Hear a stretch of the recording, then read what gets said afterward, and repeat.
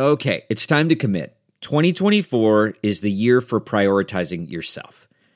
Begin your new smile journey with Byte, and you could start seeing results in just 2 to 3 weeks. Just order your at-home impression kit today for only $14.95 at Byte.com. Byte clear liners are doctor-directed and delivered to your door. Treatment costs thousands less than braces, plus they offer financing options, accept eligible insurance, and you could pay with your HSA, FSA. Get 80% off your impression kit when you use code WONDERY at Byte.com. That's BYTE.com. Start your confidence journey today with Byte. Angie's List is now Angie, and we've heard a lot of theories about why. I thought it was an eco move. Fewer words, less paper. No, it was so you could say it faster. No, it's to be more iconic. Must be a tech thing. But those aren't quite right. It's because now you can compare upfront prices, book a service instantly, and even get your project handled from start to finish. Sounds easy. It is, and it makes us so much more than just a list. Get started at Angie.com. That's ANGI, or download the app today. Delve into the shadows of the mind with Sleeping Dogs, a gripping murder mystery starring Academy Award winner Russell Crowe. Now available on digital. Crowe portrays an ex-homicide detective unraveling a brutal murder he can't recall. Uncovering secrets from his past, he learns a chilling truth. It's best to let sleeping dogs lie. Visit sleepingdogsmovie.com/Wondery to watch Sleeping Dogs, now on digital. That's sleepingdogsmovie.com/Wondery. Welcome to the Science of Success. Introducing your host, Matt Bodnar. Welcome to the Science of Success, the #1 evidence-based growth podcast on the internet, with more than 4 million downloads and listeners in over 100 countries. Are you feeling too distracted to pay attention? Does listening make your brain hurt? In a world full of noise and distraction, listening is the biggest leadership hack in today's world. In this episode, we crack the code on how to deeply listen, how to listen for what is unsaid, and tons of specific hacks and tactics you can use to take your listening to the next level with our guest, Oscar Trimboli. Are you a fan of the show, and have you been enjoying the content that we put together for you? If you have, I would love it if you signed up for our email list. We have some amazing content on there, along with a really great free course that we put a ton of time into called How to Create Time for What Matters Most in Your Life. If that sounds exciting and interesting, and you want a bunch of other free goodies and giveaways along with that, just go to successpodcast.com. You can sign up right on the homepage. That's successpodcast.com. Or if you're on your phone right now, all you have to do is text the word SMARTER, that's SMARTER, to the number 44222. When you listen to our previous interview, you can uncover the neuroscience of how your brain gets stuck and finally start using the strategies that really work to create more breakthroughs and results in your life with our previous guest, Dr. David Rock. If you're feeling stuck and want to get a major breakthrough, listen to our previous episode. Now for our interview with Oscar. Today, we have another great guest on the show, Oscar Trimboli. Oscar is on a quest to create 100 million deep listeners in the world. He's an author, host of the Apple Award-winning podcast Deep Listening, and a sought-after keynote speaker. He consults for organizations including Cisco, Google, HSBC, and many more. He's the author of the best-selling works Breakthroughs, How to Confront Assumptions, and Deep Listening, Impact Beyond Words. Oscar, welcome to the Science of Success. Thanks, Matt. I'm really looking forward to listening to your questions and curious about what I can learn from one of the creative capitals of the world in Nashville. That's awesome. Well, Oscar, it's so good to have you on the show. I'm a big fan of your work and really the message that you share. And to begin the conversation, I'd like to start with a simple question, which is just, how did you come to listening? Why listening? What made you want to write about that and start talking to people about the importance of it? I think listening found me rather than me finding listening, whether it was growing up in a school with 23 nationalities, people from post-war Europe or people from post-war Asia or South America, all learning English as their second language, whether it was rebuilding a graduate program at Microsoft that eventually got taken to 26 countries around the world and listening to the graduates who'd stayed with Microsoft as well as the graduates who left. And ultimately, when a vice president said to me, Tracy said, Oscar, if you could code the way you listen, you could change the world, and kind of ignored that for about 2 years. And then somebody else said something really similar. And they said to me, if you could train 10 million listeners in the world, you could make a huge difference. And I came back a month later and said, yeah, I could do that, Matt. And they said, great. Well, if you could do 10 million, why don't you do 100 million? And I went, huh? I just said 10 million. That's a huge number. And they said, if you can achieve your goal in your lifetime, it's not ambitious enough. So add a zero, go for 100 million and see what's possible. And I was chatting to Kevin in Atlanta recently, and he threw out a challenge to me to make it 1 billion. And he said, come on, McDonald's has sold more burgers than you trying to get to listeners. So be a little bit more ambitious. I love that. What a great piece of wisdom. It has nothing to do with listening, but it's so insightful. If you can achieve your goal in your lifetime, it's not ambitious enough. Yeah. And, Matt, who was the person who told me that, really challenged me to stop thinking about listening only as something that I could teach face to face. He forced me to get it into books, and he said, build podcasts, and there are assessment tools and so many other ways you could get this out to the world, because right now the world's struggling. We're struggling individually with distraction. We're struggling with our cell phones. We're struggling to stay in the moment. In fact, it's happening for you right now while you're listening to this podcast. You may be commuting and distracted, or you may be exercising and distracted. And distraction for the people in our research database, 1,410 people, 86% of people are struggling with distraction, either externally, like a device, a phone, a laptop, an iPad, or internally with some of the own noise going on in your head. Your radio station may be playing at a completely different frequency to what the conversation is that's going on right now. And we've kind of spent the 20th century, Matt, learning how to speak. I think the leadership hack for the 21st century is learning how to listen. The stats are really simple. You spend 55% of your day listening on average. The more senior you are, or the larger the organization you lead, the more of your day is spent listening. So senior execs are spending up to 83% of their day listening, yet only 2% of us have ever been trained how to listen. I'm sure, Matt, you had a very much more sophisticated education than me. You probably had a listening teacher growing up, right? I definitely did not have a listening teacher. And most of us don't. Our biggest and most influential listening teacher are our parents. And the closest they get to it is, Matt, I wish you'd really listen to me right now. Why aren't you paying attention? And when I get asked off stage after I speak on the topic, the number 1 and 2 questions I get asked, and they're pretty interchangeable: can you help me teach my manager how to listen? Or how do I teach my kids how to listen? And at the end of the day, everything you do is role modeling listening.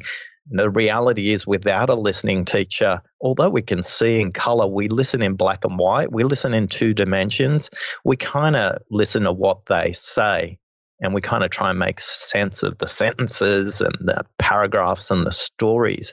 But the reality is there's so much more to listening. If we could listen in 5 different colors, not mountainous technicolor, but just move from listening in black and white to 5 colors, it would make a huge difference in the world. I'll flip it the other way though, Matt. If you think about the teacher who made the biggest difference for you at school, generally people say it's the teacher that listened to them. Is that true for you? That's a good question. I don't know if it's true for me or not, but the thing that taught me how to listen is that I was a debater in high school, and you have to be able to listen really intently to understand what the other side is saying and doing. And how did that make you a better debater by doing that? We're flipping the script already. I like it.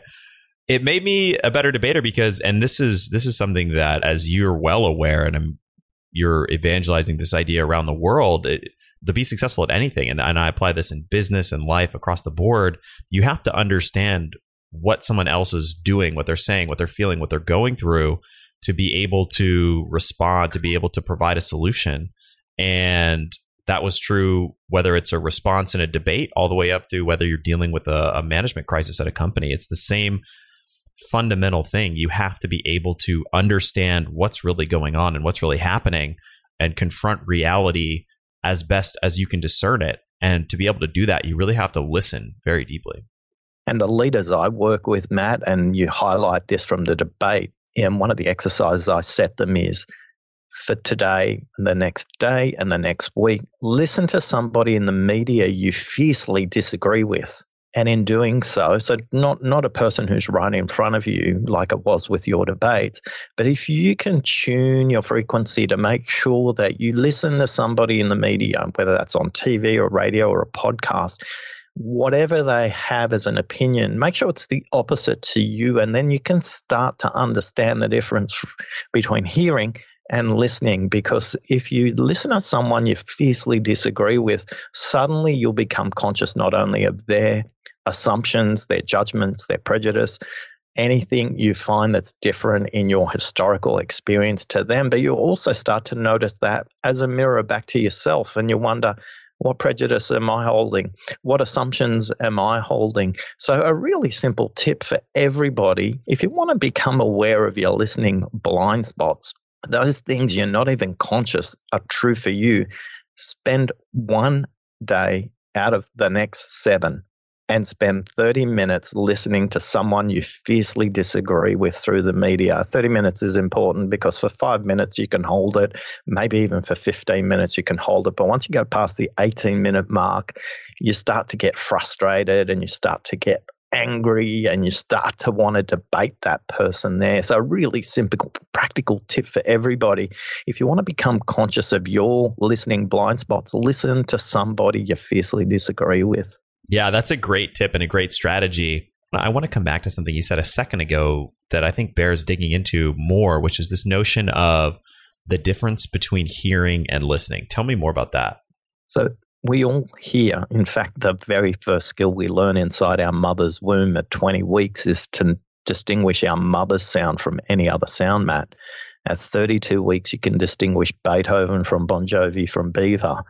And the minute we come into the world in very active birth. The moment you scream is when the clock starts. That's when you're on your birth certificate. The time of your birth is defined by the time you scream. So we spend the rest of our life screaming to be noticed. And yet the very last thing that leaves us as a skill when we pass away, when I interviewed a couple of palliative care nurses and doctors, is hearing. Hearing is listening to sounds. In fact, while you sleep, you can hear. It's really important that you hear while you sleep because it's part of our survival instincts. But listening is the ability to make sense of what you hear. The difference between hearing and listening, I always say, is the action you take. Nothing is more frustrating when you have a conversation with somebody and you nod and you commit to do something and you don't do it. And the next time they come back, they go, "How did you go with that?" And you go, "Oh, I forgot." And then that they interpret that as, "Well, you heard what I said, but you really didn't listen." So for most of us, listening is about making sense of what we hear. Deep listening, on the other hand, is helping the person who's speaking to make sense of what they're saying, because too much of listening is fixated on ourselves and understanding what we need to do to make meaning of what they're saying. That's handy, but a really powerful listener helps the person speaking make sense of what they're saying, not just you make sense of what they're saying as well. So most of us, and in the 80s and the 90s, they had this amazing movement called the active listening movement, which is focus on the speaker, notice what they're saying, nod, use nonverbal affirmatives like or tell me more as an example. But the reality is all that's helping you to do is helping you to listen is interesting. Helping them to listen to themselves is even more important. Matt, there's 3 parts of neuroscience I'd love everybody to understand before they leave the podcast today. And if you were only taking one note, this is the note I'd be taking. If I got run over by a truck, and I hope that one thing I pass on to the world is these 3 numbers. I speak at 125 words a minute. You listen at 400 words a minute, and I think at 900 words a minute. And we're going to deconstruct each of those numbers.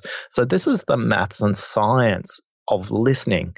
It's the neuroscience of listening. If I speak at 125 words a minute and you can listen at 400, Matt, you're going to be distracted. You're going to fill in the gap. I'm going to sound boring. And there's 300 words you're going to fill in your head because you can. If you want to try this out, just turn the podcast up to 2 times speed and you'll still be able to make sense of what we say. Blind people can listen at up to 300 words a minute because they've trained their mind to do that. For blind people, the speed at which they can listen increases their ability to literally see their environment around them. So if I can speak at only 125 words a minute, a horse race caller or an auctioneer can speak at up to 200 words a minute, you can still make sense of that. But we're all programmed to be distracted. And again, it's happening for you right now. I'm not speaking fast enough and you're filling in the gaps for those 300 words that I'm not speaking fast enough for you. And it gets worse. If you're on your cell phone and you're sending a text message or a WhatsApp message or anything else on that phone, it's impossible for you to notice what I'm not saying. It's impossible for you to notice my body language. But here's the frustrating thing for me as the speaker. I've got 900 words stuck in my head. And I can only get 125 words out at any one time, Matt. So the maths is really simple. The likelihood the first thing out of my mouth is what I'm thinking. There's a 1 in 9 chance or 11% that what I say is what I'm thinking. I'm at the stage in my life that I'm spending more time with a doctor than I'd like. And if they said to me I got an 11% chance of surviving surgery, I'd be asking for a second opinion. And the reality is, in a conversation, we should be asking for a second opinion as well, Matt. I want to explore a couple of the things you said. Those are some really interesting stats. Coming back to something you talked about a second ago, tell me about this idea of how do we help somebody listen to themselves? And I might be phrasing that incorrectly, but how do we focus on the other person and the idea of deep listening? How do we help them make sense of what they're saying as opposed to just actively listening to them? Yeah, so the very first place to start is to remember if there are 5 levels of listening, level 1 is not paying attention to the speaker. Level 1 is listening to yourself. You can't be conscious enough to focus on them and their listening if you've got the last conversation that you just had in your head, or the next conversation, or the fact you've got to go to the gym later on this evening, or the fact you've got to sort out something on the weekend, or you've got a dinner party, or you've got a birthday party, and you've got all this noise going on in your head before you even get to the conversation. It's impossible for you to help them listen until you listen to yourself. You need to be an empty vessel in the conversation so you can focus on them. But a lot of us come into the conversation as if we jump into the passenger seat of a car and forget to put our own seatbelts on. We're driving away in the conversation, and all of a sudden, if they slam the brakes on, you're going to go through the front window because you're not in the same swim lane as they are. You're not in the same conversation. So 3 really quick tips, Matt, to get you centered, ready for that conversation to help them listen to themselves. Tip number 1, switch your cell phone off. Oh, wow, that's kind of crazy talk, I know. But if you're addicted to your phone, which about 86% of us are, just switch it to flight mode then. In flight mode, you can take some notes, but you're not getting notifications coming in. In the data that we've done, 1,410 people, the biggest struggle people have with listening is the distraction of the cell phone.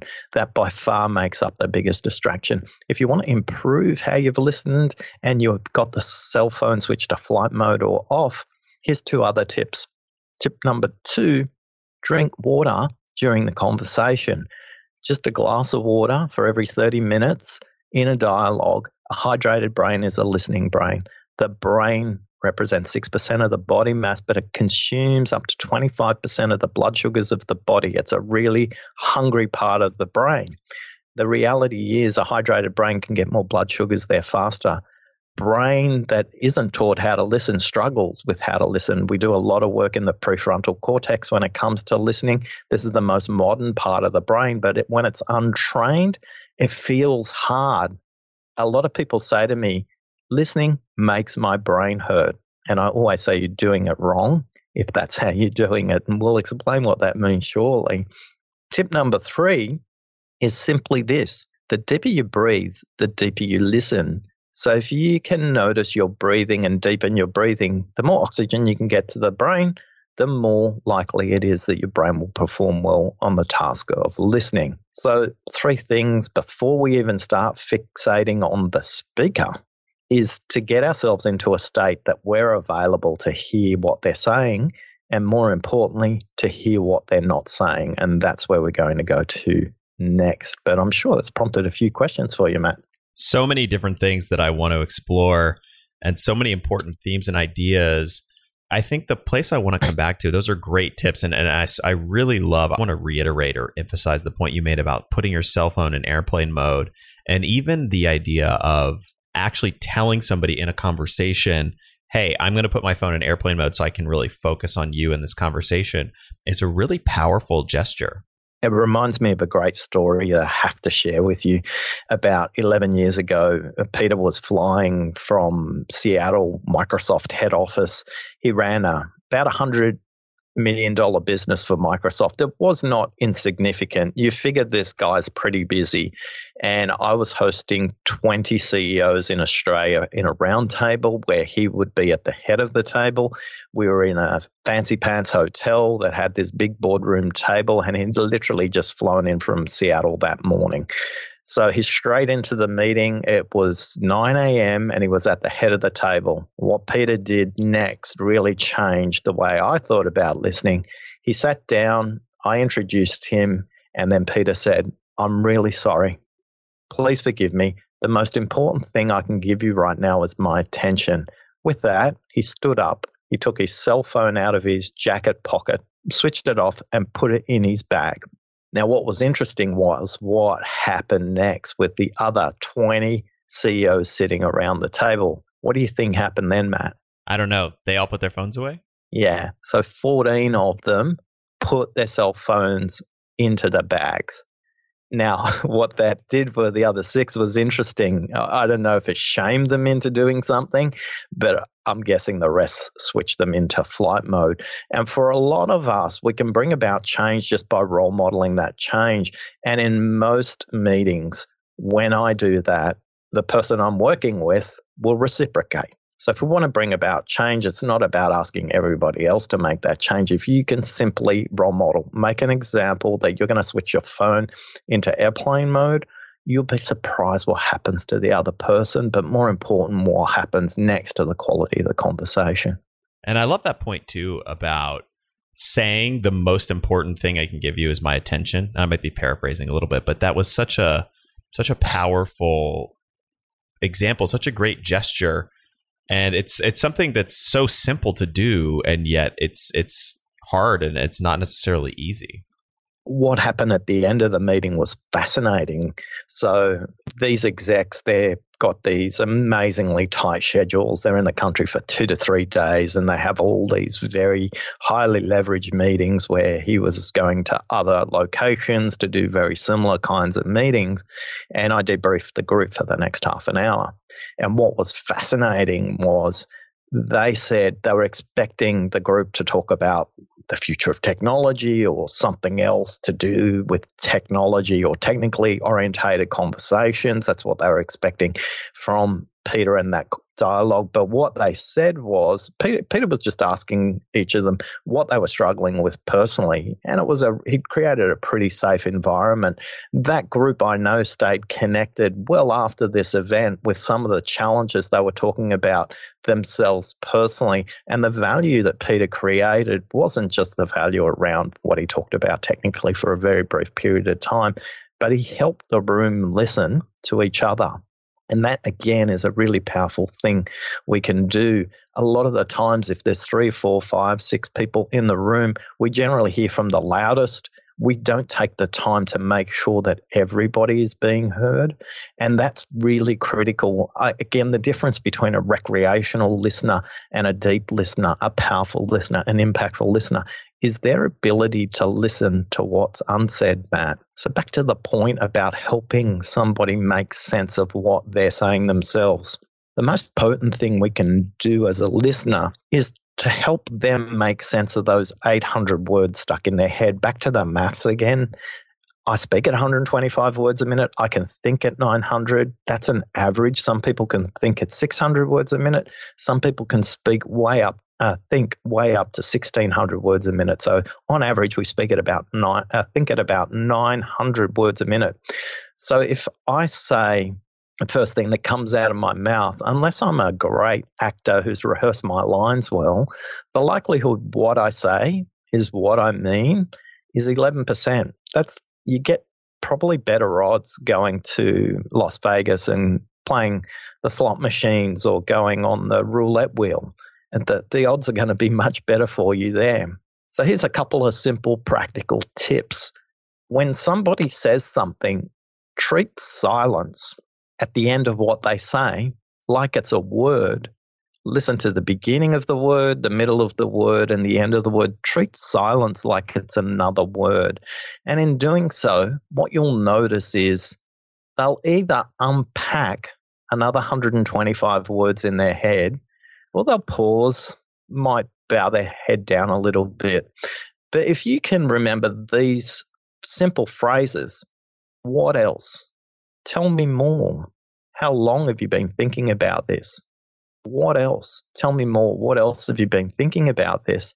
All of a sudden, just magic happens.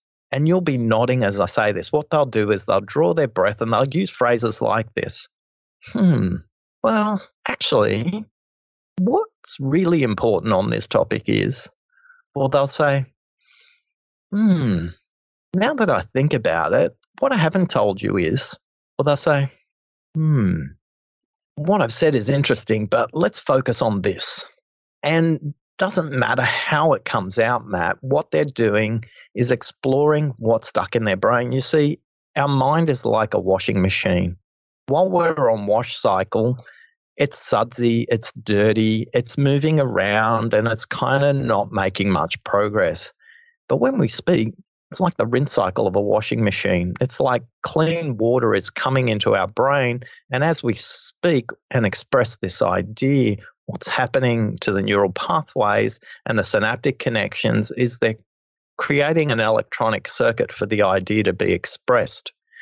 And then the idea takes a concrete form where we can look at it together, we can analyze it together, and more importantly, the speaker can see it and notice it. So for most of us, if we just practice saying, tell me more, you'll be shocked what you hear, but more importantly, they'll start to understand what they mean, not just what they said the first time. Have you ever been in a situation like that, Matt? Yeah, absolutely. And those are great strategies. I love all three of those techniques or phrases that you can use to really dig in and explore any conversation. And even the fourth thing, which is the silence. Silence is such a powerful strategy, such a powerful tool, and in some cases can even be a weapon in some conversations. In the West, we have a poor relationship with silence. We call it the pregnant pause.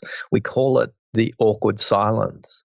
Yet in China, Korea, Japan, many of the ancient traditions like the Inuit of North America, the Aborigines of Australia, the Maori, and the Polynesian cultures, a lot of the ancient jungle cultures of Africa and South America, silence is a sign of wisdom. It's a sign of seniority. It's something they're extraordinarily comfortable with. And in our rush in the West to fill silence, we actually miss out on quite a lot.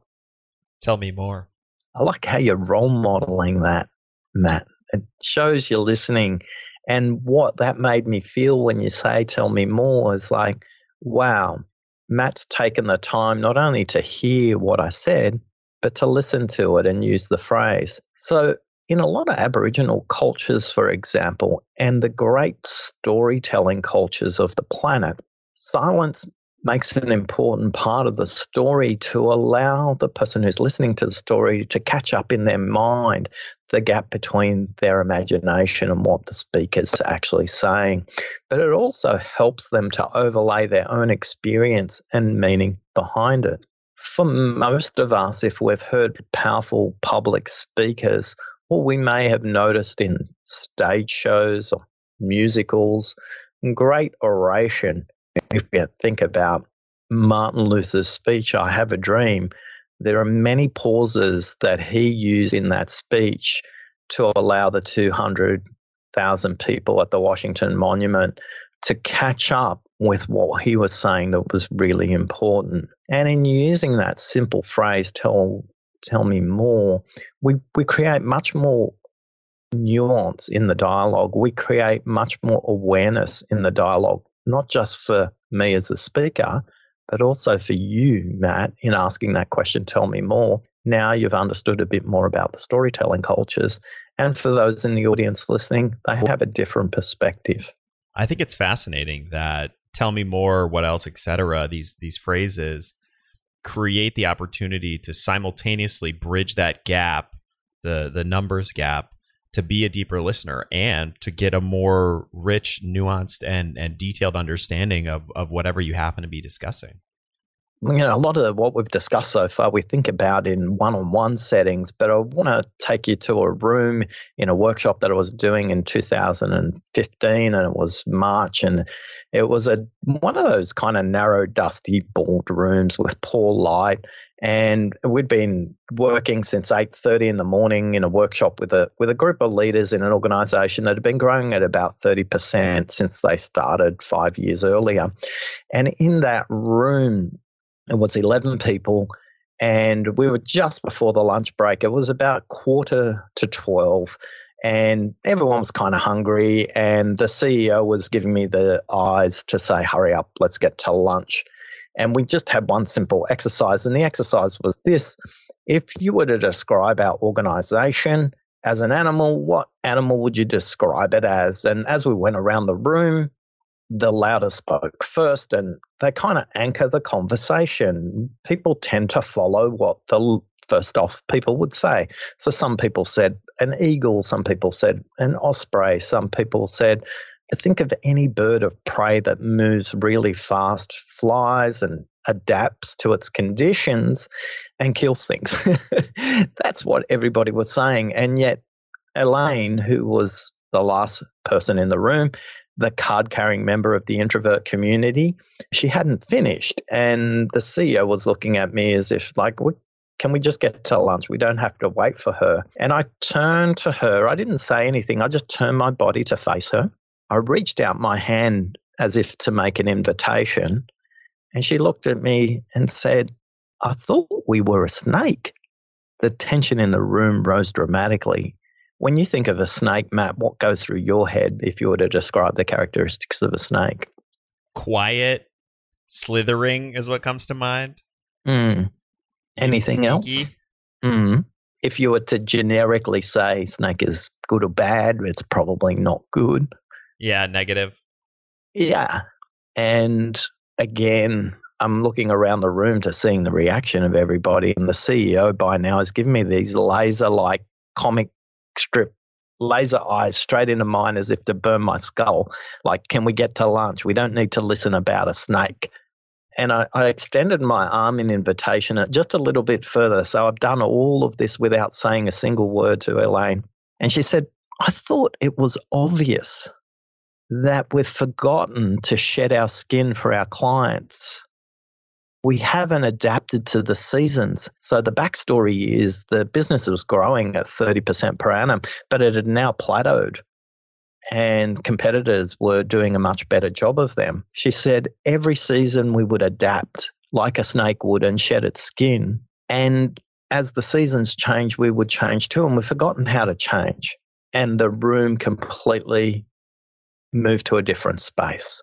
Rather than going to lunch, the CEO asked more questions. He skillfully didn't fight and judge the idea. And what happened as a result then? The organization started making product names based on snakes. They started thinking about that shedding skin moment. Are we getting close enough to our clients? Which was another thing Elaine said. A snake can get up so close to you, you can't even notice, but we've forgotten how to do that. Whereas a bird has to swoop in and swoop out and can be quite quick and move out very quickly as well. So the point is really simple. How many Elaines are you not listening to in meetings that can completely change the trajectory of the thinking of the organization. You see, introverts think deeper and longer. It doesn't make their opinion any less valid. But because we don't take the time to listen at level 4, which is listening for the unsaid, we'll miss those opinions consistently. So when you're in group meetings, if you're leading the meeting, and even if you're not, draw out the opinions of those who haven't been heard, and it will completely transform not only the direction of the meeting, but also the impact of the meeting too. CarMax is putting peace of mind back in car shopping by putting you in the driver's seat to find a ride that's right for you. Because at CarMax, we believe you shouldn't just settle for a car. You should love your car. That's why every car we sell is CarMax certified quality, so you can be sure with upfront pricing that's the same for every customer. So don't settle. Find love at first drive and start shopping now at CarMax.com. CarMax, the way car buying should be. Okay, picture this. It's Friday afternoon when a thought hits you. I can spend another weekend doing the same old whatever, or I can hop into my all-new Hyundai Santa Fe and hit the road. With available H-Track all-wheel drive and 3-row seating, my whole family can head deep into the wild. Conquer the weekend in the all-new Hyundai Santa Fe. Visit HyundaiUSA.com or call 562-314-4603 for more details. Hyundai, there's joy in every journey.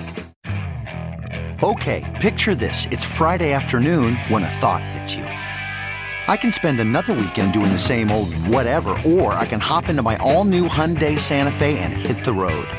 With available H-Track all-wheel drive and 3-row seating, my whole family can head deep into the wild. Conquer the weekend in the all-new Hyundai Santa Fe. Visit HyundaiUSA.com or call 562-314-4603 for more details. Hyundai, there's joy in every journey. Hiring the right person takes time that you often don't have. But you shouldn't let a time crunch get in the way of finding the right candidates for your business. That's why LinkedIn is the best place to post your job. In fact, I was on LinkedIn Jobs this morning looking for candidates to fill a key role in one of my businesses. LinkedIn Jobs screens candidates with hard and soft skills you're looking for so that you can hire the right person quickly. You can look for things like collaboration, creativity, and adaptability, looking beyond just work skills and resumes to connect you with the candidates who are a perfect match for your business. That's how LinkedIn makes sure that your job post gets in front of the people you actually want to hire, because they have a much better ability to get a deep insight into exactly who is the right candidate for you and your business. Find the right person meant for your business today with LinkedIn Jobs. You can pay what you want, and the first $50 is on them. Just visit linkedin.com/success. Again, that's linkedin.com/success to get $50 off your first job post. Terms and conditions apply.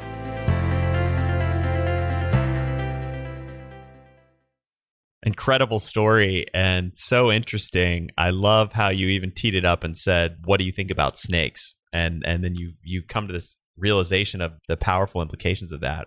Really, really interesting. You touched a second ago on level 4 of listening, and earlier we started sharing the 5 levels, but I'd love to come back and really share all 5 of those and unpack them a little bit. Yeah, let's do the quick movie trailer for 5 levels of listening. Level 1, listening to yourself. Level 2, listening to the content. Level 3, listening for the context. Level 4, listening for what's unsaid. And then level 5, listening for the meaning. And for each of those levels, I'll just provide one quick explanation and a tip, Matt, if that makes sense. So at level 2, listening for the content, this is where most of us, if we've had any training in how to listen, or our focus on how to listen, means we listen for the content of the speaker, we listen for their words, we may listen for their body language. So the ninja tip at listening for content is listen for energy. Notice how far back their shoulders are. If you can listen to where they're speaking from, that's even more powerful. See if you can notice a change in my voice as I move down further into my throat. I'm a little bit more constricted down here. And that probably tells you I'm not comfortable articulating the idea as opposed to doing it from here, which is down in my deep diaphragm, and I'm feeling very comfortable with it.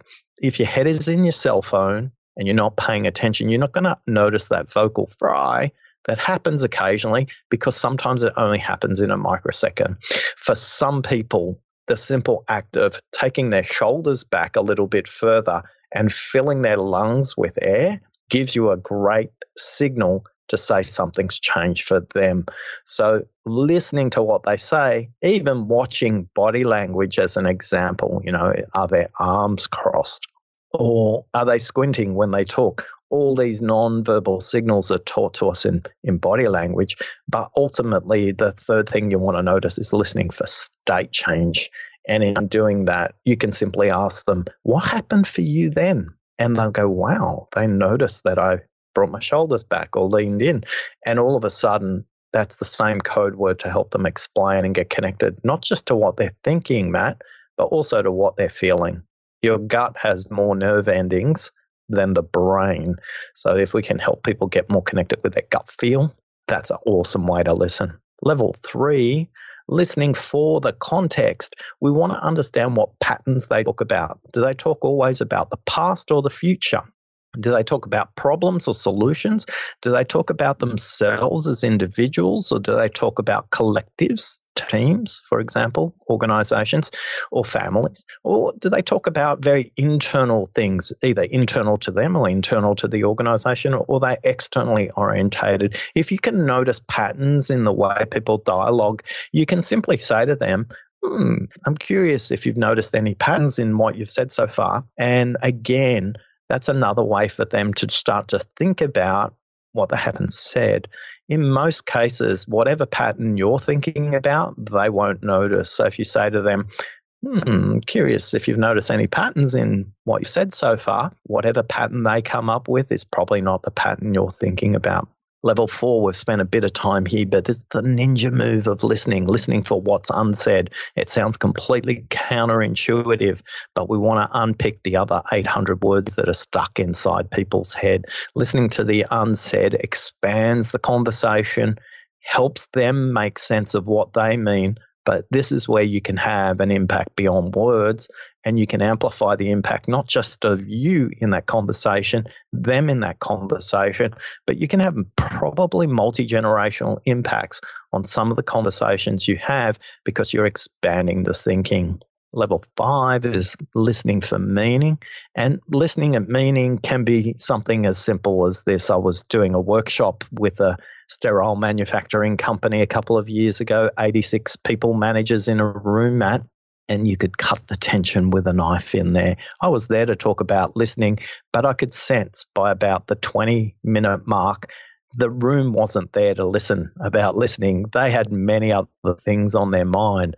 And for a lot of us, we just need to trust our gut feel a little bit more. I turned to my host, who was the CEO, and said to him, if it's okay with you, I'm just going to change what I'm going to do for the next 5 minutes. Are you okay with that? And he looked at me again as if to say, are you crazy, man? And I said, well, do you trust me? And he goes, do I have a choice? And I said, yeah, you do. You're my host. So I'm in your hands. It's your audience. He says, I trust you. Go for it. I turned to the room and I said, look, just for the next 2 minutes, can you just turn to the person next to you? Tell me what movie is happening right now in this organization on this site with 500 other employees working out there. The room instantly changed energy, Matt. It was this buzz in the room. There was lots of laughter and everybody was kind of having a joke. It was really hard to pull the group back, to be honest. I probably lost complete control of the room at that point in time. And then I thought it was 2 minutes, but it was probably closer to 7. We wound the group back and said, hey, we'd love to know some of the movies. And as the hands went up, the movie was Die Hard with a Vengeance. The movie was Titanic. The movie was Tower Inferno. You name the disaster movie, and they were saying it, Matt. Now, the funny thing is, none of them would ever have turned to the CEO in the room and said, coming to work every day feels like I'm working in a disaster movie. But that simple question, what movie?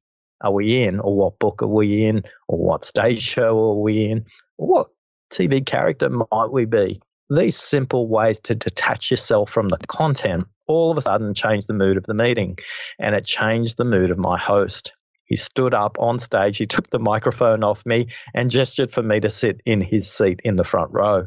And at that point, I just went, oh, well, guess I'm not getting paid for this gig. But what he did next was amazing. He turned to the room, he apologized. He said, I'm really sorry. I don't expect anybody to come to work in a disaster. I've tried to solve this problem with you for 3 months and I can't fix it. Can you help me?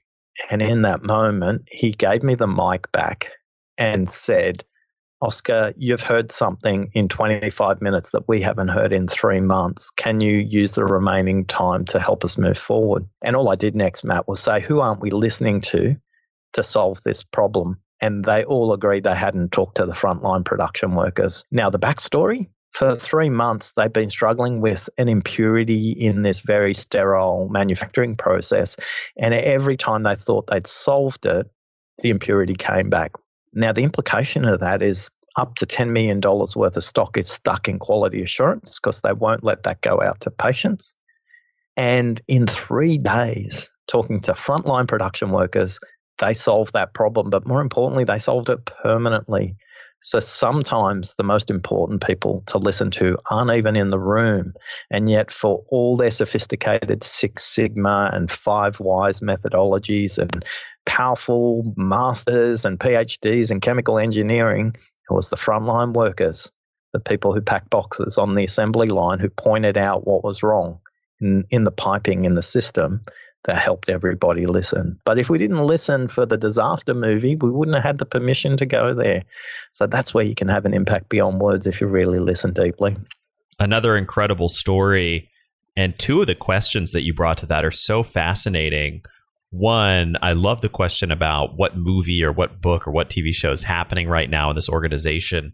Such a great question. And the other one, which you just touched on a second ago, is this question of who are we not listening to right now? Both of those are tremendously powerful. And unfortunately, for a lot of organizations, the answer is the people closest to the customer, the people closest, if you're in a non-for-profit, to those that we serve. If you don't listen to those frontline workers, you will be hearing from your regulators. You will be hearing from the media because you missed the point of why the organization or leaders exist. Because whether it's the global financial crisis or the Deepwater Horizon's BP oil spill off the coast of Louisiana, in all cases, the frontline workers weren't being listened to. They were telling us it's a problem. They were saying there were issues. There were complaints coming into the system, but people were choosing not to listen. So for all of us in that moment, if we come back to this week, for 30 minutes, just listen to someone you violently disagree with to help you tune your listening muscles in, to remove judgment and bias from the way you approach your listening. You'll make some huge steps to becoming a deep, powerful listener. And most practically, Matt, please switch that phone into flight mode for every conversation that matters. And people say to me, yes, Oscar, but what are the conversations that don't matter? And I always say, if you're having a conversation with a human, they all matter. You'll be surprised what you learn no matter who you speak to. So switch those cell phones to flight mode. You'll be shocked what you learn when you're listening fully. You're listening in Technicolor rather than listening in black and white. 2 great recommendations. And we usually ask our guests for one action tip or practical piece of advice or homework for the listeners to execute, take home from the episode. I think both of those are great pieces for that. I have one other question, which I'm curious. One of the key components, and this is something that I've unpacked a little bit just from some of the stories you've told, is that you seem to be a master at asking great questions. How did you develop that skill set? I think it was from watching other great masters asking questions. I think it's when you see the impact a question has on others, and particularly for me, in my case. So, that question, Matt, we talked about right at the beginning when my Matt asked me the question, do you think you can achieve that goal in your lifetime? And I said, no. Like, it was a great question. And he said, well, if you can achieve it in your lifetime, it's not ambitious enough. Now, it didn't matter what I said. The point he was trying to make was, are you being ambitious enough in what you're trying to achieve? Now, he could have said to me, you're not being ambitious enough. And yet the distinction that he made was really potent to me. If I can own my own change through my own awareness of the gap between where I am today and where I need to be in the future, I'm more likely to do it than if somebody tells me to do it. And the only way you can get someone to notice the gap between where they are today and where they want to be tomorrow is not by telling them, it's by asking them a question. You know, Matt, if you were in my studio right now, on my right is a 4-foot poster of Yoda. On my left is a 2-foot stuffed Yoda, and all across my shelves are various Yodas. And Yoda asks lots of questions too. And people have told me that, you know, my questions are Yoda-like. But ultimately, if you ask questions, it means your attention is on them and not on you. And wow, couldn't the world be a different place if we all started to put our attention on the other rather than just ourselves? So I think for me, I always taught great questions by other people. But the thing I always do is ask myself this: if what I'm about to say next is a question for me and my understanding, it's the wrong question. It needs to be about them and their understanding. And that's a tough muscle to develop. It's really hard to keep your orientation and your attention on them rather than, it doesn't make any sense to me. You know, I work with actuaries inside insurance companies who calculate all kinds of things, the likelihood that your car's going to be in an accident, if you contract some kind of disease, how long you might live. And I have this thing called dyscalculus, which is my ability to transpose numbers. It's not a good skill to have. It basically means that if you were to read out a telephone number to me, there's 25% chance I'd get it wrong. So I'm not really good at maths, Matt. But yet I consult to a lot of actuaries and insurance companies who have an amazing relationship with maths. And despite that, they all find me really helpful because I never ask questions where I'm trying to understand the formula. I'm trying to help them understand their thinking and their formula as well. So I don't think, I wish I had a more elegant answer for you, Matt, about how to learn to ask questions. I think for me, I've learned a lot by watching skillful questioners. And the other thing I've always done consistently is ask myself that question: is this question for me or is it for them? I think the more powerful questions will always be orientated around helping them. The magic happens when you put your attention on other people instead of just putting it on yourself. Such great wisdom, Oscar. Where can listeners find you, your work, and everything we've talked about today online? Really simply, if you just go to listeningmyths.com, there you'll be able to download those 5 practical tips that we talked about to keep you on track. Switching off the cell phone, glass of water. But there's a couple of other tips in there that are just going to keep you on track for a little bit longer. So listeningmyths.com, that's the entry point to everything, Matt. Well, Oscar, thank you so much for coming on the show, for sharing all this wisdom, incredible and insightful stories, and such a great conversation. Thank you so much for being a guest on the show. Thanks for listening. Thank you so much for listening to The Science of Success. We created the show to help you, our listeners, master evidence-based growth. I love hearing from listeners. If you want to reach out, share your story, or just say hi, shoot me an email. My email is matt@successpodcast.com. That's matt@successpodcast.com. I'd love to hear from you, and I read and respond to every single listener email. I'm going to give you 3 reasons why you should sign up for our email list today by going to successpodcast.com, signing up right on the homepage. There's some incredible stuff that's only available to those on the email list, so be sure to sign up, including an exclusive curated weekly email from us called Mindset Monday, which is short, simple, filled with articles, stories, things that we found interesting and fascinating in the world of evidence-based growth in the last week. Next, you're getting an exclusive chance to shape the show, including voting on guests, submitting your own personal questions that we'll ask guests on air, and much more. Lastly, you're going to get a free guide we created based on listener demand.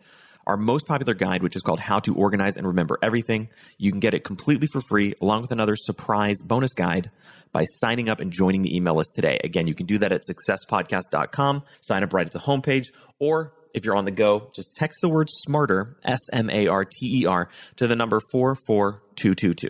Remember, the greatest compliment you can give us is a referral to a friend, either live or online. If you enjoyed this episode, please leave us an awesome review and subscribe on iTunes, because that helps boost the algorithm, that helps us move up the iTunes rankings, and helps more people discover the science of success.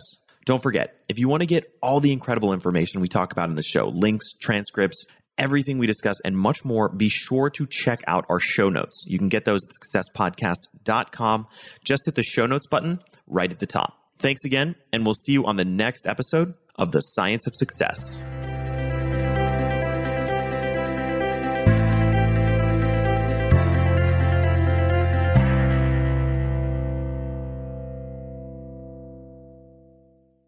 Look around. You can find cars like these on AutoTrader, like that car riding your tail. Or if you're tailgating right now, all those cars doubling as kitchens and living rooms are on AutoTrader too. Are you working out and listening to this ad at the same time? Well, multitasking pro, cars like the ones in the gym parking lot are for sale on AutoTrader. New cars, used cars, electric cars, maybe even flying cars. Okay, no flying cars, but as soon as they get invented, they'll be on AutoTrader. Just you wait. AutoTrader.